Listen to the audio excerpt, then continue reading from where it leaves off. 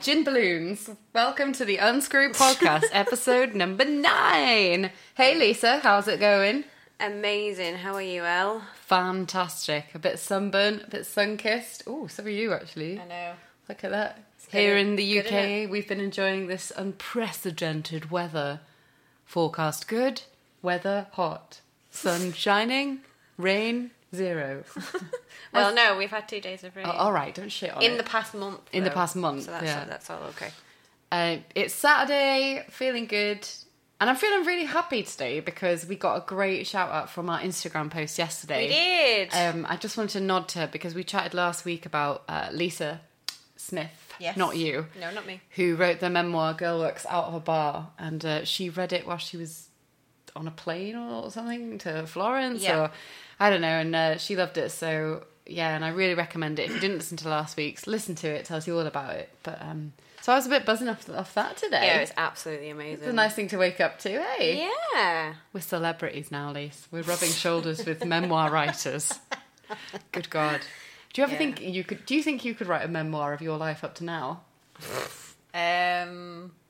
Chapter 1. Chapter 1. My mum's an alcoholic. I don't think I've got good enough writing skills, to be fair. Oh, okay. Well, we are trying to... I could have a ghostwriter and I could tell them my life story. I'm sure it would sell. Probably. Maybe not.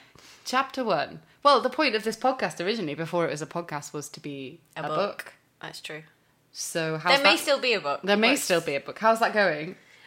Great. Am I the ghostwriter then? Yes. I take it, yeah. Yeah, because if you have just started listening to this or you've listened before and you didn't know that's how it started, we wanted to make something that was out there for people who live lives with alcoholics, and we planned on writing a book. Yeah, and then the book evolved into a podcast. Yeah, but if you are interested in sending us your story, you can do that by any of the social media or on our website, and there's a questionnaire which you can fill in, or you could just literally send us in your story about your experience. So yeah, we'll give you all the social media deets at the end of the episode. Yeah. Right, so... Oh. We have a new structure for our podcast. We do. Lisa's been on it this week, like a car bonnet. So, the first thing we are going to do in the podcast now is we're going to discuss anything that appears in the news regarding addiction. So, current news. So this is the news topic segment. Yes, and just briefly touch on it. So maybe we need the music intro to segue into this now. News topic. What have we got, Lise? Right, well, this has been all over the news over the past, few weeks. Is it Donald Trump? It's not Donald Trump. Is it Theresa May's Brexit? No. Is it Love Island? That's not to do with addiction. Oh, I see. It has to be. Okay, yeah, got it. It's got to be on point, you know. On brand. On brand. Yeah. So, I apologise for my source, because my source is the Daily Mail. However, all of these stories have been all over numerous news websites and whatnot. The only reason I use the Daily Mail is because they actually had longer stories and a bit more information. So you could actually find all of this stuff I'm going to talk about. You could find it BBC News or Sky News or The Sun. Or the Daily Mail. Yes, or the Daily Mail. So yeah, basically it's all to do with children being addicted to gaming. Oh, okay. Yeah. So, for instance, I'll read you one of the headlines from the Daily Mail. Girl 9 is in rehab after becoming so addicted. Girl 9. As in age 9? Age 9. Okay. Girl 9. I thought you were doing what's that, Stranger Things? Okay. No, girl 9. No. Girl 9. No. So, girl, age 9, is in rehab after becoming so addicted to Fortnite video game, she wet herself to continue playing and hit her father in the face when he tried to take away her Xbox. So, a 9-year-old girl is in rehab after becoming so addicted to a video game, she wet herself to avoid moving and we've all been playing the game. So she'd secretly played the survival shooter game during the night and didn't get up to use the toilet because she couldn't prise herself away from the screen. The girl is now in intensive therapy to combat her addiction. So she would play for up to 10 hours a day. Wow. Worn out from all-night sessions of gaming, she'd doze off at school. So the girl's mother said, quote, "We had no idea when we let her play the game of the addictive nature or the impact it could have on her mental health." So, brings me to another story about the same... and what's that game called? Thing. That's Fortnite. Fortnite. Yeah. That's a computer game, isn't it? Where... Computer game, it's like a shoot-'em-up game. Yeah, Xbox but you game. share it with other people and Yeah, stuff. you do, yeah, I've heard of that, yeah. So, this other headline, again, from Daily Mail. Mother fights for her 15-year-old son to be diagnosed with internet game addiction by the NHS after revealing his habit is so bad he's not been to school for a year. Good parenting. So, wow. So your child's not been to school for a year because he's addicted to playing a video game, and that's got nothing to do with you not taking him to school. I find that bizarre, but... So he's not been to school for a year. Wow. Because he's so addicted. So, a little bit from that story is...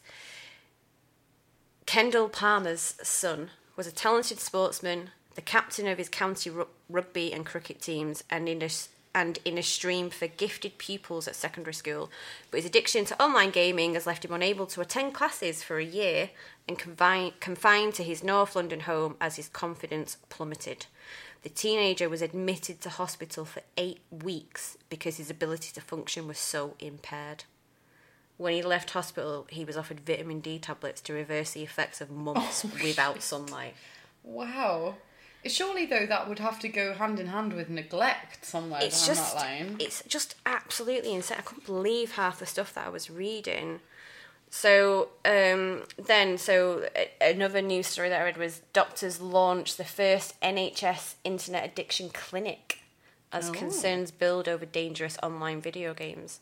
So doctors are set to launch the first NHS internet addiction clinic amid fears over dangerous online video games. The clinic will help adults and children with gaming disorders, with children as young as 9 needing help for addictions to violent video games, such as Fortnite. If approved by managers, it'll be run by an NHS Foundation Trust in London and could also help people obsessed with pornography and social media.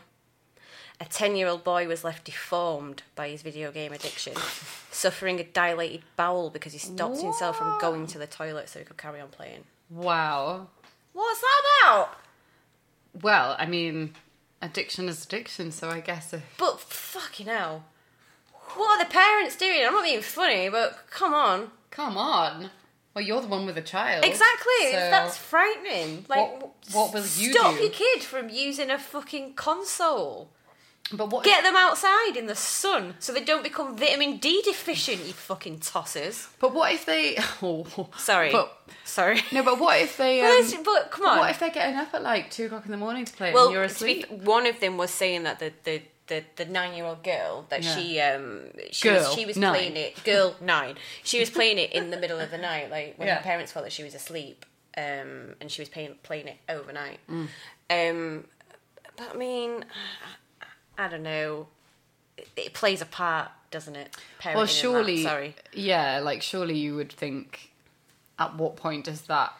Because they're picking specific examples. Like, is it a huge thing? Is it like, are we neglecting our children that much that we are now just content to, or maybe we just don't realise how addictive it is? Like, I was totally addicted to Sims. Do you remember that game? Yeah, I remember Sims. And I would play that for an entire day, and it would be dinner time, and I'd be like, hang on, it was breakfast time like an hour ago. How has that happened? So I do know what that pull is like, but like surely, but my parents never stopped me, I guess. So yeah, I don't know. It's just crazy because this is obviously it's that bad that the NHS are now sorting out rehabs for children for video gaming. That's insane. wow.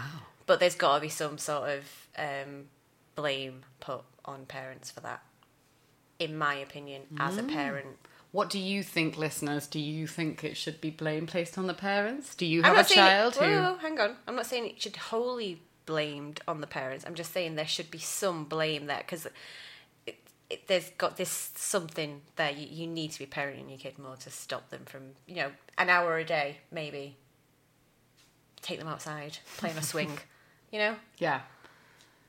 Yeah, so that was current news there for addiction. Wow. Yeah. Well, yeah, let us know if your kid is addicted or if you're addicted to Sims, much like I was. Or Theme Hospital, that was another one I was very keen on.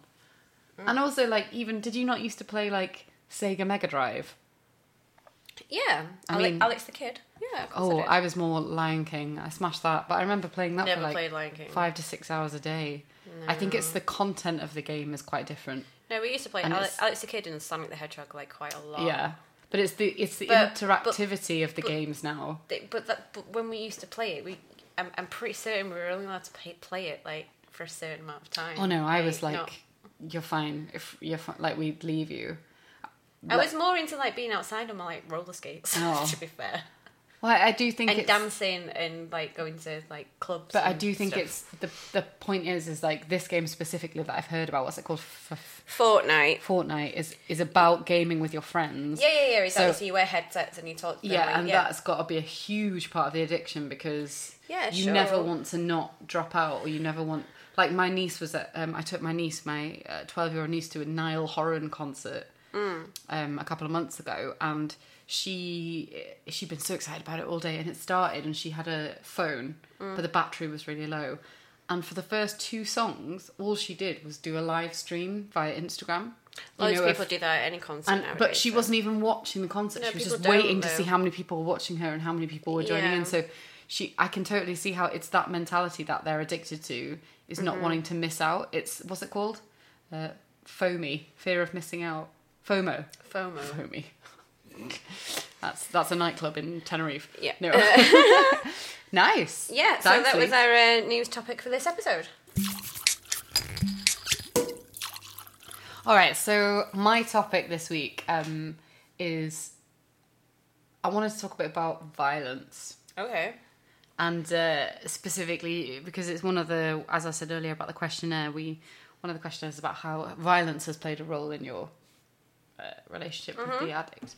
So a lot of the questionnaires we've had respond to this. And also it ties in with what's happening at the moment, which it might be finished by now by the time this airs, but about the World Cup and violence and stuff I've been reading about that recently. So on one of the questionnaires, we've got one of our questionnaire readers who is going to read part of their answers. And he talks about his experience with his dad as an alcoholic, and he references the violence that his dad showed and how in turn he became a violent response. So I just want to share this and play it, and thanks so much to him for sharing, and we hope you like it.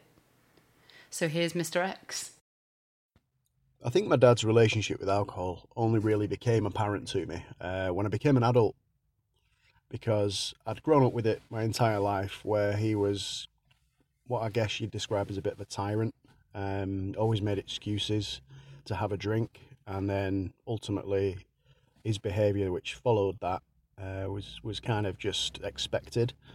And by behaviour, I mean he'd be quite aggressive, and on occasion, he'd be quite violent. And this is, again, like I say, the norm for me as I was growing up.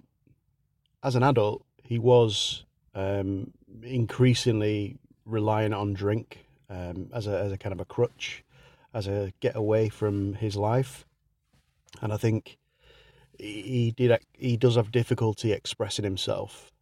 And really, it all kind of came to a head when he'd had a drink and he was quite violent towards me. And as an adult, I kind of just had to defend myself, and the dynamic of our relationship was forever changed at that point. He tells me that he doesn't drink anymore, but I'm not sure that I believe him. Wow. Yeah, so, and that's not an uncommon story, but it particularly, he paints this picture of a man who felt that his work life justified his drink life, and he very much, he comes across as quite like he says in here, like the old school, so the old school masculine dad, the dad who would like drink, have a pint, come home and sort of rule his kids with the patriarchy, with like a you will obey me. And he talks about his brother's physical abuse was worse than his, but it was always related to his drinking specifically. But when he was sober, it said he was a tyrant. When he was drunk, he was Satan. So there's been loads of responses about violence, and that one just for me painted quite a specific picture. So thank you to you, Mr. X, for sharing that with us. Yes, thank you so much. But the reason why I wanted to talk about it was because of this time.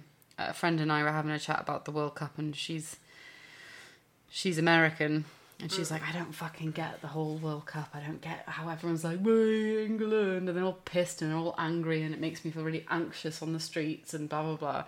And she told me about this article that she'd found.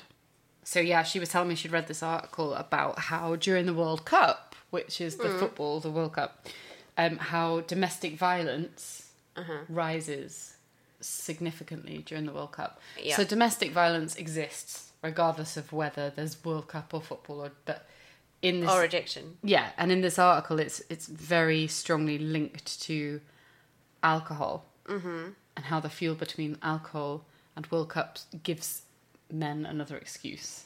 Right, okay. To carry out attacks. So I just wanted to share some of these thoughts. There's some amazing posters and stuff which we'll paste on the social media so you can have a look. So the largest of studies, this is from The Independent, and I think I shared this on Twitter recently. The largest of studies conducted by Lancaster University in 2013 found that abuse increased by 26% when England played and 38% when they lost. Jeez. Yeah, it's mental, isn't it? So they were talking about so there's all these poster campaigns to try and draw awareness prior to the semi-final between England and Croatia. Right, okay. To sort of point out this disturbing link, because it's trying to say if you see something or you become aware of something but you think it's related specifically to the football, remember that those drunk men will continue that abuse after. They just use the football as an excuse. Right. So, and the posters are sort of titled, "If England gets beaten, so will she," that kind of thing. I actually saw a little thing about that. If England gets beaten, so yeah, was that what you saw? So yeah, I'll share this poster on Instagram so you can have a look. But it's and they sort of said it's the not so beautiful game. So it's about the statistics creating this just understanding of how much something which is socially so excited and so accepted, and we all look forward to it and we all enjoy it and we all get pissed. But it's about making that awareness that if you see it, sometimes you'll think you'll forego it or you'll like burrow over it, but it will never just be that one time offence with the violence. So I want to share this one. It's a woman called Penny. I don't know if that's her real name. It's an interview she did with BBC Three. And she was talked about her abuse she suffered during her 2-year relationship with her male partner. Right. So whenever she heard the sound of football on the TV, her gut reaction was to try and stay as far away from her then boyfriend as possible. But it wasn't always easy because they live in a 1-bedroom flat. And she said he didn't really have any friends, so he would want me to watch football with him and share in his hobby. But when I did, I would just sit there silently willing his team to win because I knew what to expect if they lost. The physical and emotional abuse I was experiencing would escalate. So just to make that aware that alcohol does play a part in violence, because we all know people become very different people when they're drunk. You know this from your mum. She becomes definitely like an absolute monster. But just to make people aware that during the World Cup, during events where everyone is drunk, where it's very socially acceptable to be drinking, to not just ignore it and not think it's a sideline. So I'll share some of that stuff with social media.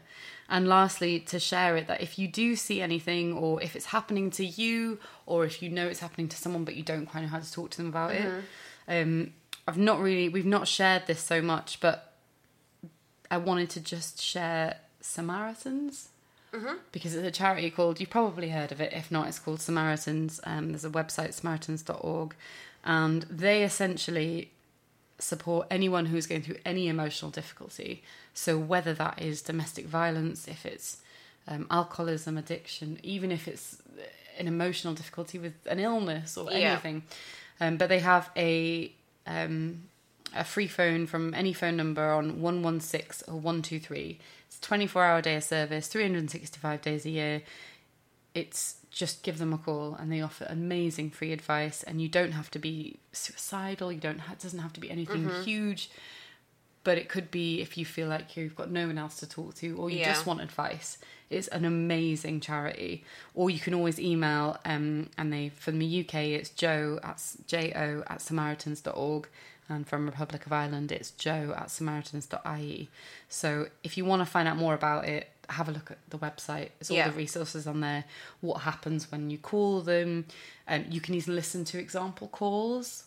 So it's really nice. So you can see, like, because sometimes you feel like, oh, maybe my problem isn't valid enough. Maybe my issue isn't. But there's some example calls on there. If you're struggling to cope, it shows you different types of coping or struggles. And if you're worried about someone else, it just gives you different examples. So it's a fantastic charity. And if during this time, if that's something you're experiencing or someone you know, it's a really good low-key way of saying to someone, here's might be a lifeline for you. So check out Samaritans. They also have like Welsh language, they've got deaf and hard hearing, all of that sort of great. Good shout mentioning the Samaritans, because we've not mentioned them before. No, exactly. And I wanted to, because it's not just about addiction. No, but it can be. But there's definitely a correlation between people who get pissed during the World Cup and violence goes up massively. So I just wanted to shout out, because it just seems so... I've been enjoying the World Cup. We all have. Well, I say that. I don't know. A lot of us have. And we've been going out and getting drunk, and everyone's been partying, and you just sometimes might forget that when someone acts up, that's... how someone is probably all of the time. So that was my little share this week. Good shout, thank you very much. No, you're welcome. And I'll post some of those images, because they're quite amazing on social media, and I'll put on the stuff about Samaritans as well. So have a look, and it's completely confidential. So I wish you the best of luck in the Samaritans. Thank you. Okay, so my bit that I've got for you this week is I came across a documentary when I was just searching documentaries about addiction on YouTube the other day, which I do quite often. I found this documentary. It's from 2017. It was a BBC documentary, and it's called Addicted Parents: Last Chance to Keep My Children. Oh, okay. So it's available. It's on YouTube. Go watch it. It's really good. It's harrowing, but it's also good, really interesting. I advise you watch it. It's great. So it's based in Sheffield. The rehab facility is called Phoenix Futures. Okay. Which made me think about Phoenix Nights quite a lot. It's a British comedy series from years ago. But anyway, I think it's more Phoenix rising from the yes. ashes. So it's called Phoenix Futures. They're based in Sheffield, and it's a family-based rehab.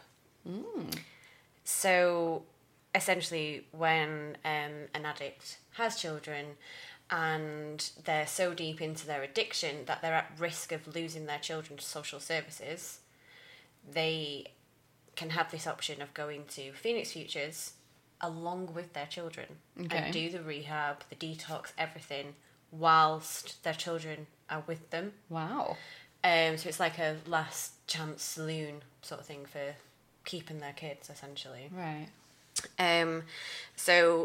Phoenix Futures website is phoenix-futures.org.uk. So I'll just read a little bit about what they state on their website about what they do. So Phoenix Futures National Specialist Family Service is a unique service offering residential treatment for mums and dads to address their drug and alcohol issues whilst remaining the primary carers for their children. Children live on site with their parents. This supports families to stay together. Parents can be single parents or couples. The service is in a suburban part of Sheffield, just a short walk from local amenities and shops. Children up to the age of 10 are able to enter residential treatment with their parents and are looked after in an Ofsted registered nursery, which is rated outstanding by Ofsted. Wow. While their parents participate in treatment. The programme has three main elements: therapeutic, parenting and child development, with parents working on both their own substance misuse and their parenting skills. So the documentary basically follows different families staying at this rehab. So how many families and is it? I think it's like 12 families at a time. It can cater for. Okay. Yeah. So you'd have like typically it'd be like two families And they'd have like separate bedrooms and whatnot, but they'd have like a communal kitchen like that. So it'd be like two of you sharing a kitchen, bathroom, whatever. Like a knockoff Butlins. Pretty much, yeah. Probably not as fun. Without the pool or the alcohol. So the documentary just follows these families as they go through the journeys at Phoenix Futures. So I'll just tell you a little bit about some of the residents on this documentary. So one of the new residents is a lady named Tracy. She has 8 children, 7 of whom have already been removed from her care. Oh, God. So she attends this rehab with a little boy. He's just turned 2 years old. Tracy is addicted to cocodamol. Wow. So she takes on average 20 cocodamol tablets a day. Oh, shit. Son. So it's one of them things, because when I was watching it, I was like, you know when you hear about people who are addicted to painkillers, and you think like, you know, paracetamol, cocodamol, ibuprofen, and I just think, how can you be that addicted to... But clearly, on this documentary, it shows how addictive they are. She was in a rehab for being addicted to cocodamol. So, in order to detox Tracy off the cocodamol, they gave her methadone. So, that really, really shocked me, because I was like... Because I associate methadone with just heroin addicts. Yeah, if you don't know what a methadone is, it's what heroin addicts are given to come off heroin. Yeah, it's like a substitute. It's a substitute, basically. Wow. So, I mean, cocodamol is an opiate, so methadone is an opiate, but I've never correlated that with a painkiller. In my mind, someone who's on methadone is a heroin addict. Yeah. So it was just insane. Crack, son. Yeah, it was just absolutely mental. She's going through her journey trying to come off the cocodamol with the help of methadone and then various therapies and all the other things that they offer there. What's really worrying, though, about watching this documentary, what bothered me, is that the people who were on the methadone, they'd be in like the office ready to take the methadone with their like 2, 3, 4-year-old children around them, and like the key workers and the staff and stuff. And like there was one clip where there was one lady who's having this shot of methadone. It was like her last dose of methadone, and even like all the key workers are like to the children going, "Yay, that's the last bit of medicine. Mummy doesn't need any more medicine." And I was like, "Oh, is that going to be damaging in years to come when they grow up?" Oh, like, yeah. You know. Bit weird. I think it's great what they do, because it's like a last chance for them to like get clean and help themselves and learn to be better parents. I think that's a lot of what it's about. But at the same time, all I was thinking all the way through it was, how are them children going to be when they like get a bit older? Like with that, would they even remember it? But I'm sure some of them will do. I was a bit uncomfortable watching it. You know what I mean? Yeah. So there was another lady who was there called Natalie. So she'd got so far within her treatment that she was then allowed out of the rehab on an unsupervised trip. Right. With her children. So basically leaving the house without the staff is like the next stage of trust. And then when they come back, there's like a random drug test to make sure they've not taken any drugs. So one of these tests reveals that Natalie and another resident have used crack cocaine and heroin while out unaccompanied. So Natalie goes on to explain what she did while she was out. So she says, "I was at Tesco, I saw a man, I just went up to him and said, 'Can you get me anything?' Said it was literally an impulse. It went from my brain like that. I then went to the park up the road and done what I'd done." And then a support worker then says they went off to use the substance in the public toilets. They took their children with them and they shared care of the children while they were using the drugs. Natalie was allowed to stay on the recovery course even after failing that drug test, having given what she'd just done. They allowed her to carry on and continue, give her that extra last hope sort of thing. But then Natalie basically just threw it back in the face at the end and went, "No, I don't want to be here anymore," and said that she'd be better off if she could cope by herself at home, and left. Aww. Yeah, it's a really, really harrowing documentary, but it's really it's really interesting. And I just couldn't get over the cocodamol thing, to be honest. Well, yeah. Well, we talked about this earlier, funnily enough, didn't we? We did. About because my sister, I'm sure she wouldn't mind me saying, because everyone knows, but she was addicted to over-the-counter drugs, so painkillers, for like 6 years, and I couldn't understand, but her tolerance for drugs now is insane. Like, as in, if she, has painkillers or anything at hospital or any appointments, her because of that, It's really higher I tolerance. couldn't believe it, how much, because you just don't, I don't know, I guess it's because you assume it's given over the counter. You think it's less dangerous. Yeah, or, of course. But clearly Wow. it's not. It's just as dangerous, and Yeah. it can result in you losing 7 of your children and then ending up in rehab on methadone to keep your last one remaining child. It's scary, And scary stuff. What I would love, do you know what I would love is, I would love to see a documentary about those 7 children. That's what I want to see. Do you know, it's because we often talk about, there's so much access to this stuff about the addict, but I want to follow those children.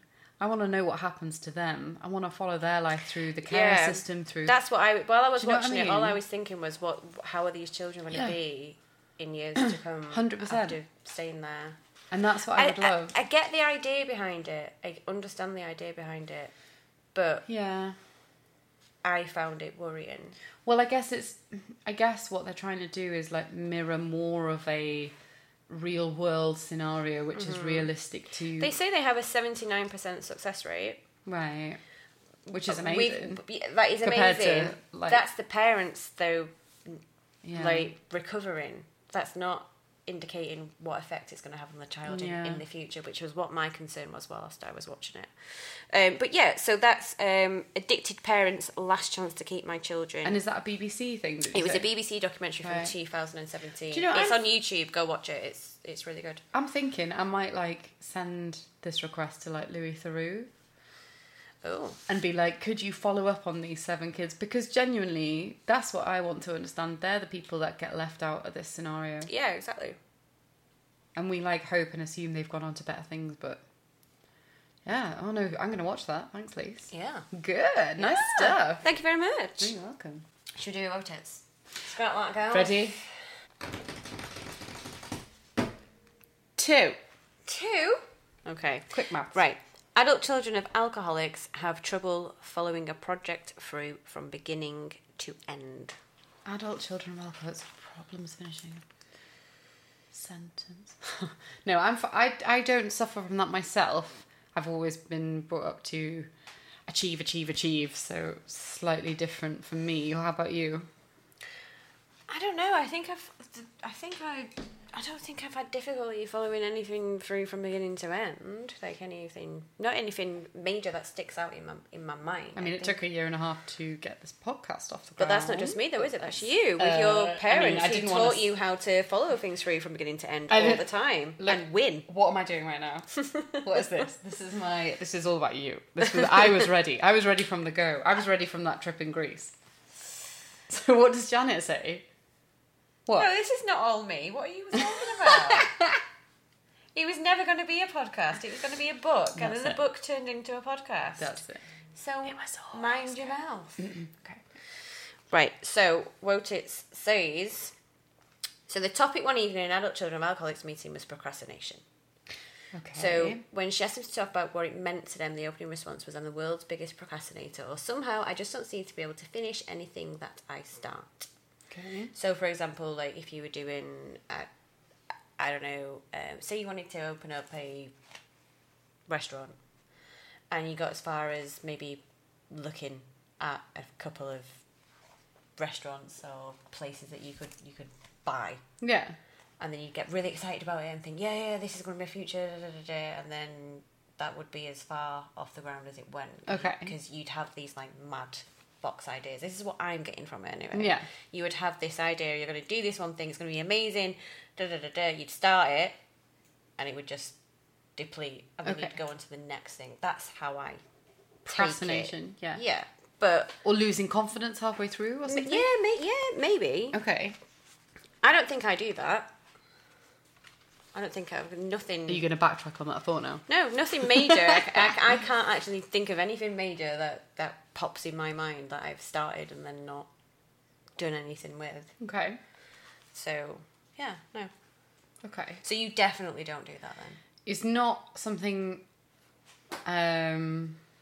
I'm more of the, if I start something, if I don't finish it, I hate myself.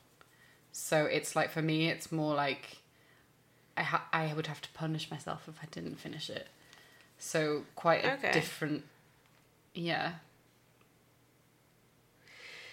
Wotis doesn't actually state in this why she thinks that adult children... No, she doesn't. Why? Really? No, she doesn't. She goes on to give examples of what that might be, and then she says how to get over it, what you might want to do. Okay. So she says, who took the time to sit down with you when you had an idea for a project and said, that's a good idea, how are you going to go about doing it?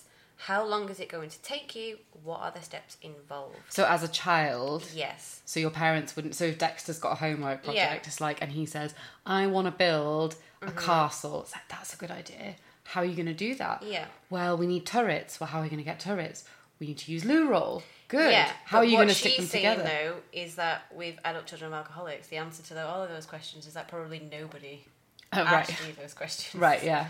So, taught you those. Oh, okay. Yeah. So what are the steps involved? Blah, blah. Are there turrets on the castle? Blah, blah, blah, as you were just saying. So then she goes on to say, probably no one. When was it that one of your parents said, gee, that idea is terrific. You sure can do it. Can you break it down into smaller pieces? Can you make it more manageable? Probably never. So this is not to suggest that all parents who do not live with alcohol teach their children how to solve problems, but it is to suggest that in a functional family, the child had this behaviour and attitude to model. The child observes the process, and the child may even ask questions along the way. The learning may be more indirect than direct, but it is present. Yeah, it was like Dexter when he makes robots. Yeah. He loves making robots, doesn't he, out of leftover bits of cardboard, and he has these pictures, doesn't he, in his head of how they're going to look, and it's like, well, how can we do that? How can we... Yeah. But I think as well with this, because obviously I'm an adult child of an alcoholic, I still think that this boils down to what I've said in a lot of these answers is... I was 11 when my mum started drinking, so before that, if I wanted to build a robot, my mum would have gone, okay, and gone through everything with me. So I don't think I have that problem of following things through from beginning to end. No. And it's understandable to think of why an adult child of an alcoholic may not have those skills. Yeah, because it is one of those basic life skills that we take for granted or we just assume. Yeah. And interestingly, the thing I was thinking then about how I was saying mine is always you will excel at each project is because my parents would be like, this is how you do this project. Yeah. But could you just not make this a bit better? Is that really how you're going to leave it? Could you not make this more detailed? Could you not? So mine was always like, it's not good enough. The toilet roll turrets, they don't capture the essence of the Renaissance. I must add more detail. So yeah, but that was Janet's this week. So I can get that. Cool. Yeah, thanks, Janet. Yeah, cheers, Wotis. Oh, and if you've not seen a picture of Janet before, she's fucking rad and she's on our Instagram. Check her out. Just for today. Yep. So... Oh my god, totally. The segment. Just for today. Just for today. Harmony. Go. Okay. Just for today. Shut up. Right, so I'm going to read a quote from the Just for Today book, Daily Meditations for Recovering Addicts. It is endorsed by Alcoholics Anonymous, our firm friends, and the NA Fellowship approve the literature as well. So basically the book... so it's the real deal. Oh yeah. So for every day of the year, there are Just for Today quotes in there for that day. So the idea being, you're a recovering alcoholic, you wake up in the morning, you open your Just for Today book, and you read that date's like motivational quote. You are bathed in a quote, and it will get you through sobriety. That day. So we thought the date that we're recording, yes, we would then read what that date is. Fantastic. So today is July the 14th. Yeah. So I am reading from July the 14th. Cracking. Okay, so... Shall I give it some underscore music as you no. read it? No. Okay, so one of the first things that happens to many of us in recovery is that we start to look better. We get healthier, we bathe, we dress more appropriately, and without the goading of active addiction, many of us finally stop stealing, lying, and hustling. We start to look normal just by removing the drugs. Looking normal is very different from being normal. Acceptability in the eyes of the world is a benefit of recovery. It is not the same thing as recovery. We can enjoy the benefits of recovery, but we must take care to nurture their true source. Lasting recovery isn't found in acceptance from others, but in the inner growth set in motion by the 12 steps. So just for today, I know that looking good isn't enough. Lasting recovery is an inside job. And that was July the 14th from Just for Today. Beautiful. Amazing. Amazing. Cracking. Yeah. Well, that was a very insightful episode. I think so. I feel full of information. Yeah? My cup runneth over. Amazing. I'm so pleased. Cheers, Lisa. Does your cup run over with wine? Nearly it's empty of wine. It is nearly empty. Cheers. Cheers. Thank you so much for listening, everyone. Yes, thank you so much. If you've got any thoughts or stories or anything that you want to share with us about this episode or previous episodes, then you can email us at podcastunscrewed@gmail.com. Or find us on Twitter at unscrewedpod. Instagram is at unscrewed podcast. And the Facebook group is the Unscrewed Podcast. Thank you so much for listening, and just to know that you guys are fucking awesome, and wherever you're listening to this, we think you're amazing. So thank you, and tune in again next week. Oh, I'm feeling very newscastery this week. I think it's because of all the papers. Like I want to do that thing. This. Yeah. Thank you so much. And now over to Lisa in weather. You would definitely be the weather girl. Why would I be a weather girl? Well, I don't think I could point at a green screen. You've not got the brains, but you've got the beauty. Oh, thanks, you cheeky bitch. I mean, I'm a classic Moira Stewart. Me.